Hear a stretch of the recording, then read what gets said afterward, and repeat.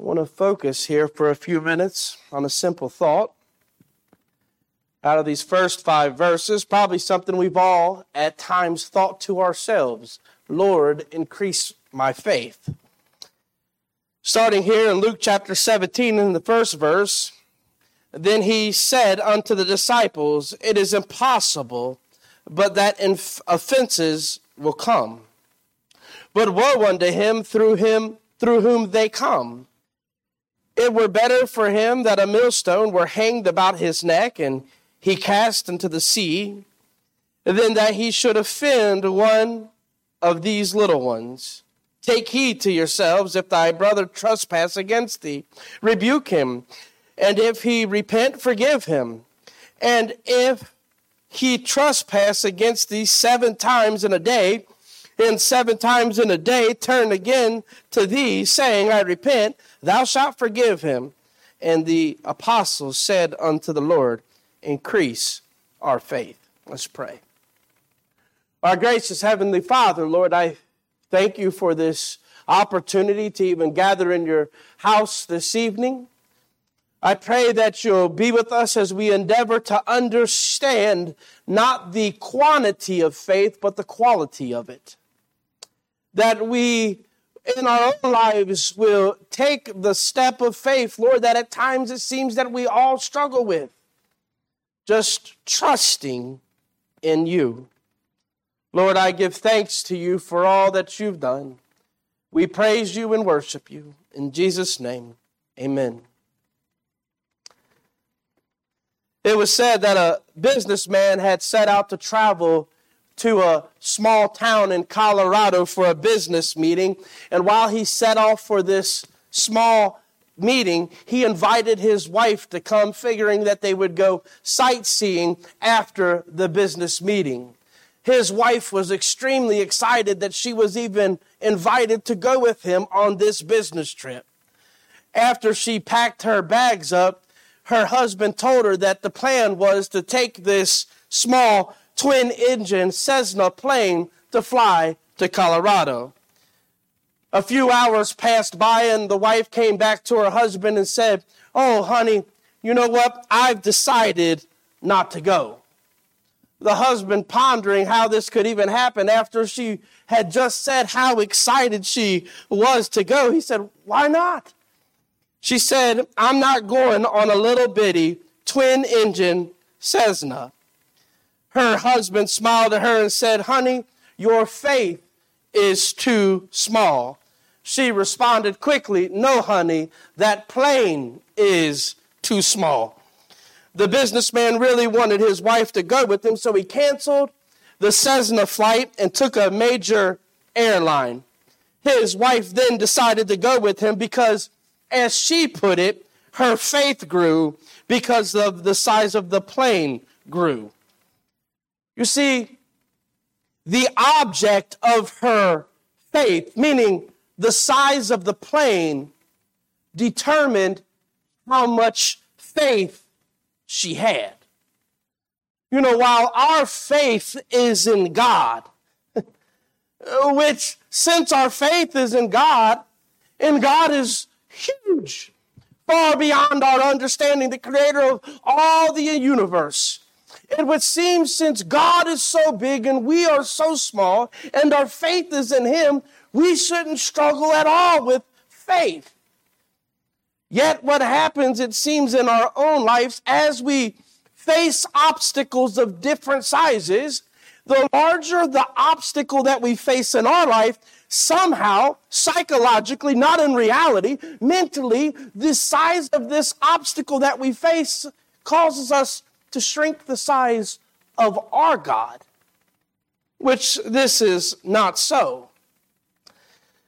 It seems that we all at times struggle with our faith. Matter of fact, when we just read in these first 5 verses of Luke chapter 17, the apostles had arrived at a place where they struggled with their faith. They arrived at a place when the Lord told them how to conduct themselves in the Christian life. They observed themselves, and all of the apostles said, Lord, increase our faith. Meaning, we cannot handle what you just told us. We can't even process having the kind of faith that it would take to do what you just said.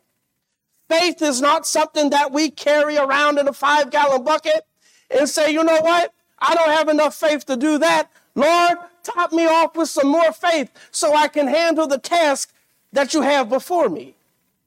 Faith is not quantity. Faith is quality. Matter of fact, when you get to verse 6, the Bible says, and the Lord said, if ye had faith as a grain of a mustard seed, you might say unto the sycamore tree, be thou plucked up by the root, and be thou planted in the sea, and it should obey you. That there alone lets us know this is not a quantity matter. This is the quality of our faith that's being challenged here.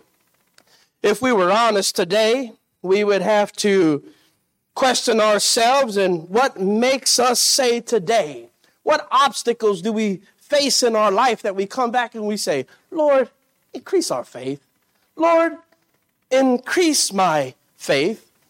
It seems that when we face things that we just don't think we can do, when we hear about things that are set before us, that is our quick response. In those first 4 verses leading into this statement that causes the disciples to say in verse 5 that we need more faith, this situation that's unfolded before them, look at it here closely. Verse 1, then said he unto the disciples, the Lord speaking to his disciples, it is impossible, but that offenses will come. But woe unto him through whom they come. The Lord is telling them in this very first verse, listen, as you serve me and as you're in ministry, offenses will surely come. You will find yourself in your own spiritual life while you're trying to do your best for the Lord that you are offended. Notice this is not an exclusion, meaning that this doesn't exclude believers out of it. Meaning that it's not just the world that's going to offend us. It's not just the world who we're going to find ourselves in a situation in where we have found ourselves in offense with another person. On accident, we can offend each other as brothers and sisters in the Lord. Offenses will come in ministry. Verse 2, it were better for him that a millstone were hanged about his neck and he cast into the sea than he should offend one of these little ones. You know, this verse here offers to us this, and we've even seen this for those who visited other churches, and maybe you've experienced this in your time in ministry. It's sad, but yet it is so common that you can arrive in a church, and when you arrive in the church, that people's clout is due to human relations instead of our relationship with God. I can remember something happening in my own life, and they said, you don't want to do with that? Not here. You don't want to deal with that? You don't want to get involved with that? Their family is really high up in the church.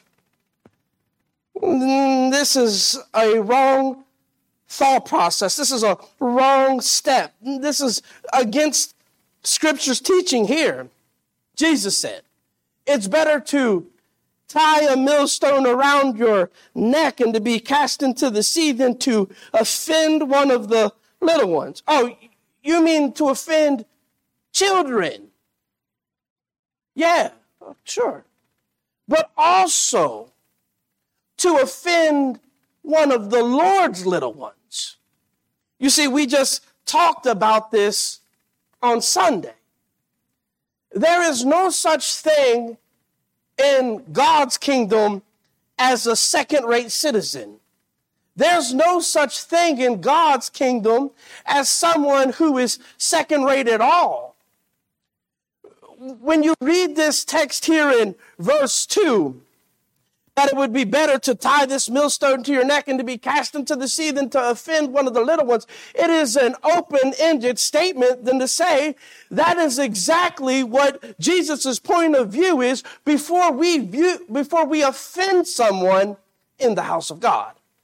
See, when we lose rank and file, and the fact that when we develop rank and file and try to implement that in the church, instead of recognizing that we're all a part of the kingdom of God, equally, troubles will come. Offenses will come. So to view someone in the church as less than you is to arrive in a place of grave danger. Notice what he says here. He doesn't say the lost person. No, indeed it does not. It would say it would be better for him, whoever him is, that is this grievous damage that would be done by him to the very least of Christ's people. So this is a dangerous sin. You would almost say that Jesus is implying that what could really be worse, and just because it seems to you have such a stronger stance, or you view someone as a weaker brother, we do not have the right to grieve any child of God. That is, we are all inductees into the kingdom of God. This is not about our kingdom. This is about God's kingdom. So yes, there's this implication which applies to the fact that we are not to offend God's little children. There is something spiritual being taught here, that we have no right to offend someone who we may view as little in the kingdom of God.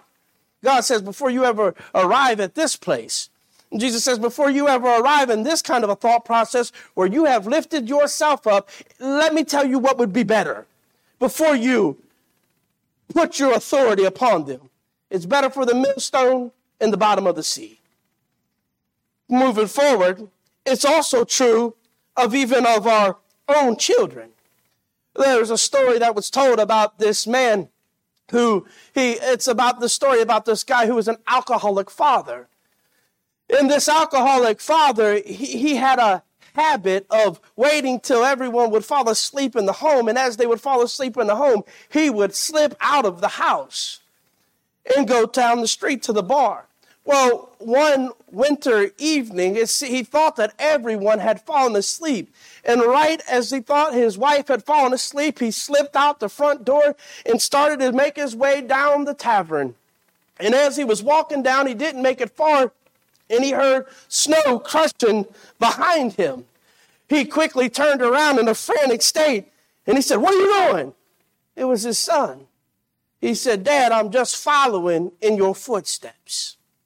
And this is a reality of where we are even with verse 2. This is what the apostles are taking in. It's not only how we offend others in the kingdom of God. It's that those who are following us, we can lead them into a place of offense with how we conduct our lives. The Lord is saying, woe to this kind of behavior. Even further, in verse 3 here, well, even more, Ephesians 5, chapter 5 and verse 15, what does he say there? So that we walk circumspectly, not as fools, but as wise. Psalms 133, I often quote it in the 119th chapter, verse 133. David said, "Order my steps in thy word." Meaning our walk should be according to Scripture as not to pull people into offense. In verse 3 here, I kind of feel like this is where the rubber meets the road. This is where the Lord's word caught some traction in their heart. "Take heed to yourselves. If thy brother trespass against thee, rebuke him. And if he repent, forgive him." Verse 4, "And if he trespass against thee 7 times in a day, and 7 times in a day turn again to thee, saying, I repent, thou shalt forgive him." This is where I feel like it's really like a humble statement out of the apostles' mouth. The next thing out of their mouth is, "Lord, increase our faith." when they are posed with this reality that they are called to forgive. Meaning, we get this if somebody offends us, right? If somebody's caused fault against us, if someone in some way has missed the mark, the Lord says, forgive them. We get that. Oh, of course, I'm going to forgive you. But where it becomes a harder situation for the apostles is, see if you see it there. And if he trespassed against thee 7 times, okay, so we look at this in our own ministry, in our own lives, in our own things. People who maybe make a trespass against us, we say 7 times. We'll write people off for 1 trespass. But notice what the Lord says. And if he trespass against these 7 times, the next part is the troubling. In a day. The Lord is preparing their hearts. Listen, if somebody offends you 7 times in a day, and they come and repent that they offended you 7 times in a day, the Lord says, forgive them. Not in a day, forgive them that day. This only can say, Lord, increase my faith. We struggle with this element of forgiveness.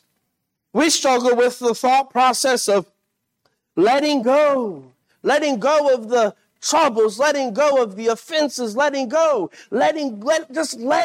of all of these trespasses against us. I mean, there are things that cause me amazement.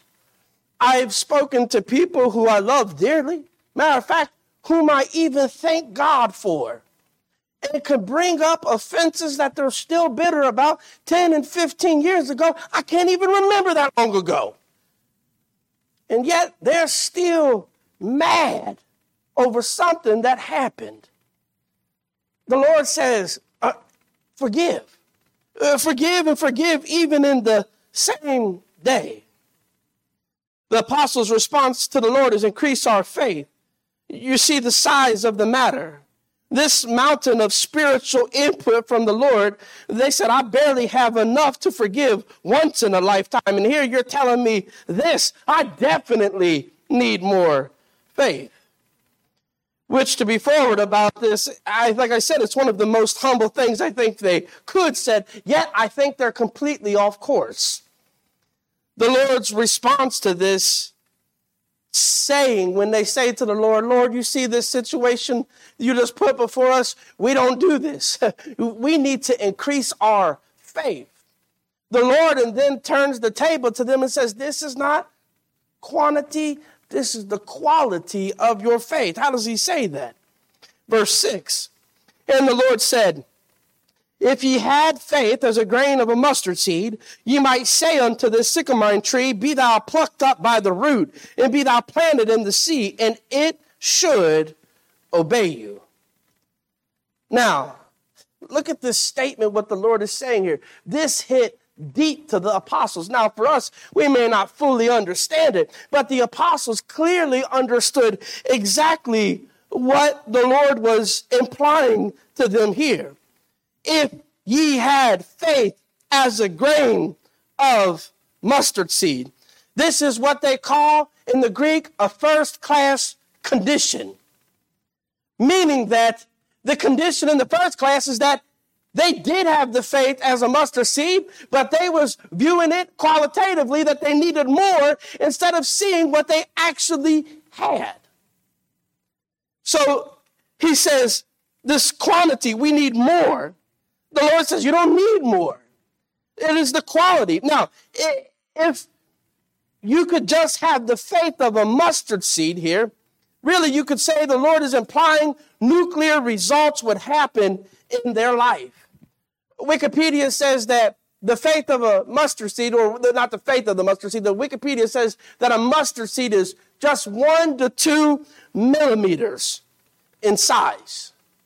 The Lord says if you have the faith of that very mustard seed, you would have enough faith with the spoken word of your own voice to rip this tree up out of the ground and say, be removed, and plant it into the ocean, you would have enough faith to have this action here.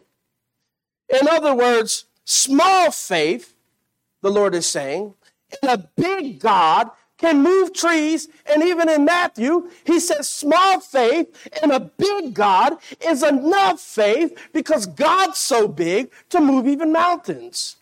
That's what he says in Matthew 17 and verse 20. And Jesus said unto them, because of your unbelief, for verily I say unto you, if ye have faith as a grain of mustard seed, ye shall say unto this mountain, remove hence to yonder place, and it shall remove, and nothing shall be impossible unto you. So he says again in our verse number 6, if ye have faith as a grain of mustard seed, ye might say unto this sycamore tree, be thou plucked up by the root, and be thou planted in the sea. And what? And it should obey you. Now this sycamore tree, they say that the sycamore tree is some 20 feet tall. Huge tree. They say that the sycamore tree, some call it even, they say that it's cross-referenced, it's actually like a mulberry tree. They say it produces a delicious fruit. But the fact that this sycamore tree is 20 foot tall and broad, it produces this delicious fruit, was not the point in which the Lord was making to the apostles. See, what the Lord was making to the apostles is that the Old Testament ancient writers, in regards to these sycamore trees, said that they actually believed that it was impossible to uproot one of these trees. They said that the old writers, the ancient writers, said about this tree that the best thing you could do is just burn it, because it is impossible to get all the roots up out of the ground. You see, sycamore trees were known for going twice as deep as they were above ground. They were not only known for going deep, they were known for going wide. Matter of fact, the sycamore tree, they said, lives up to 600 years. And its root system is interwoven and woven down deep. This is what the Lord is trying to teach the disciples. If you just had the faith of a mustard seed, you would be able to uproot the uprootable. If you just had the faith of the mustard seed, the things that you think cannot be removed in your life can be removed. And so it is even for us in our lives. As we face these obstacles, as we face offenses, as we face troubles in our life, it is not the statement that we should say, Lord, give me more faith. It is, Lord, help me to exercise the faith that I have. It's not that we need more faith. It's just that we have to get to a place where we start trusting God, where we start exercising our faith in God. We all struggle with it at times. Even before the services, I found myself going back and forth, pacing, trying to make sure I get everything in order for when I file taxes next year, because I've never filed taxes this way before. I'm calling Bob Evans. I'm calling Julie. Julie, will you file my taxes? I just know I'm going to mess it up. She said, have faith. It's going to work out. I said, oh, don't say that. I'm about to preach about this. But we like to lay our hands to things and try to work things out ourselves when we should just step back and have faith. In truth, God has never in my life yet left me in a place where it should cause me to doubt him. He's never left me in a place where I felt like I should even worry that he was going to come up short in his aid to me in my life. He hasn't done it yet. But yet, with this obstacle, I don't want to find myself in trouble. And there's nothing to worry about. But I'm just paranoid. But this obstacle seems so big. And what happened? It causes you to realign your focus for a minute. When the apostles, when the disciples hear that we should seek to live in unity, seek to forgive, whether it's 70 times 7, whether it's 7 times a day. If someone asks for forgiveness, let it be offended. And they say, well, we can't forgive that way. Why? Because bitterness in our hearts is deep-rooted. When it gets inside of us, it seems that it never lets go. Matter of fact, it's not hard to figure out within a few minutes of conversating with someone that they're bitter. It doesn't take much time at all. Wow. I mean, why? Because the roots have settled far down in their heart.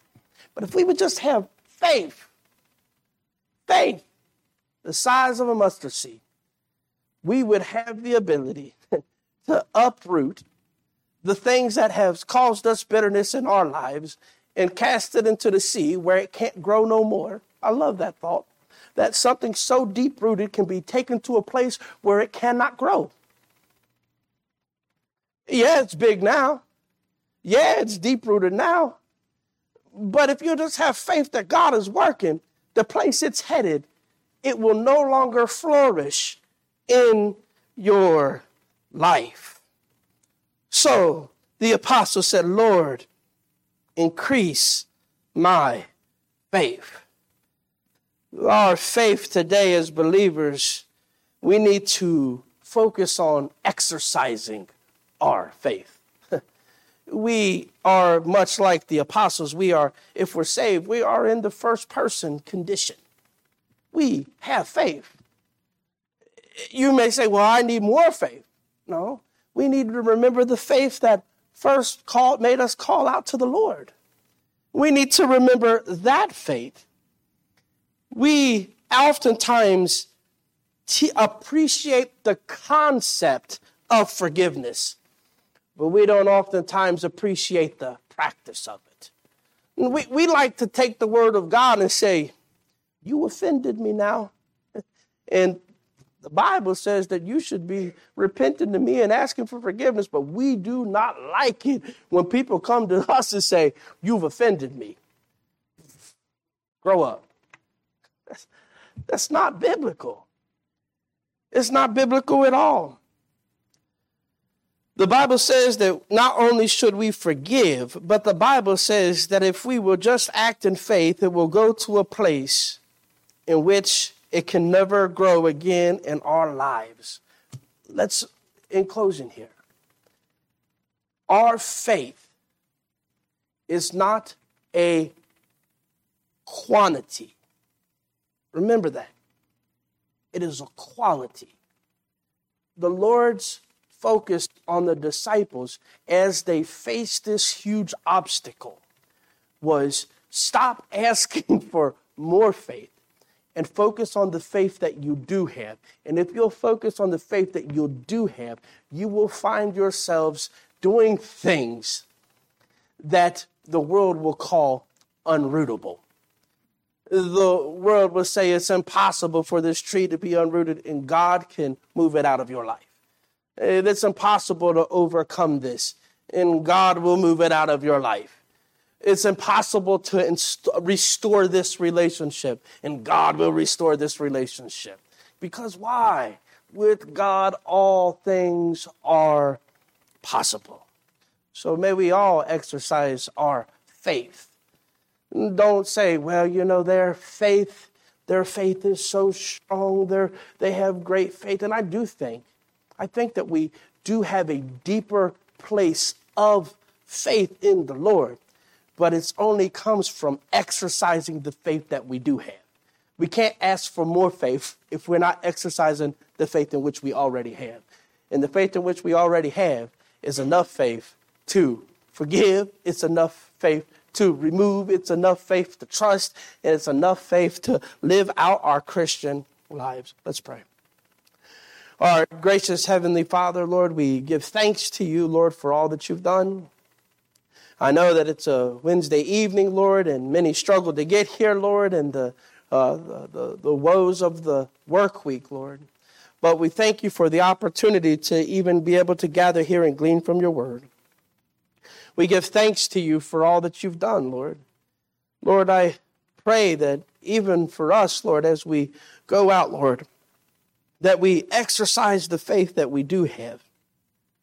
That we try to, Lord, depend upon you daily. Lean upon you, trust in you. Lord, may it not be the obstacles versus who we are, but it's the obstacle versus who you are. We give thanks to you for all that you've done. In Jesus' name, amen.